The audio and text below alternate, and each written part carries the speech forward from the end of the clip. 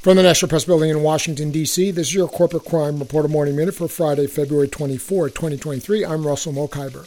OSHA last week fined Mars Wrigley more than $14,000 after two of its employees fell into a large tub of chocolate. Two workers last June landed in the tub at the Mars Wrigley factory in Elizabethtown, Pennsylvania.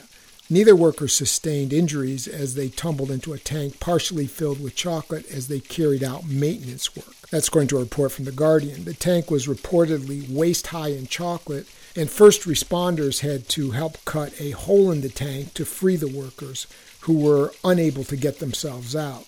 It's not clear how the workers fell in. The employer did not ensure the employees had the knowledge of the type and magnitude of the energy for the task, an OSHA spokesperson said. For the Corporate Crime Reporter, I'm Russell Mokhiber.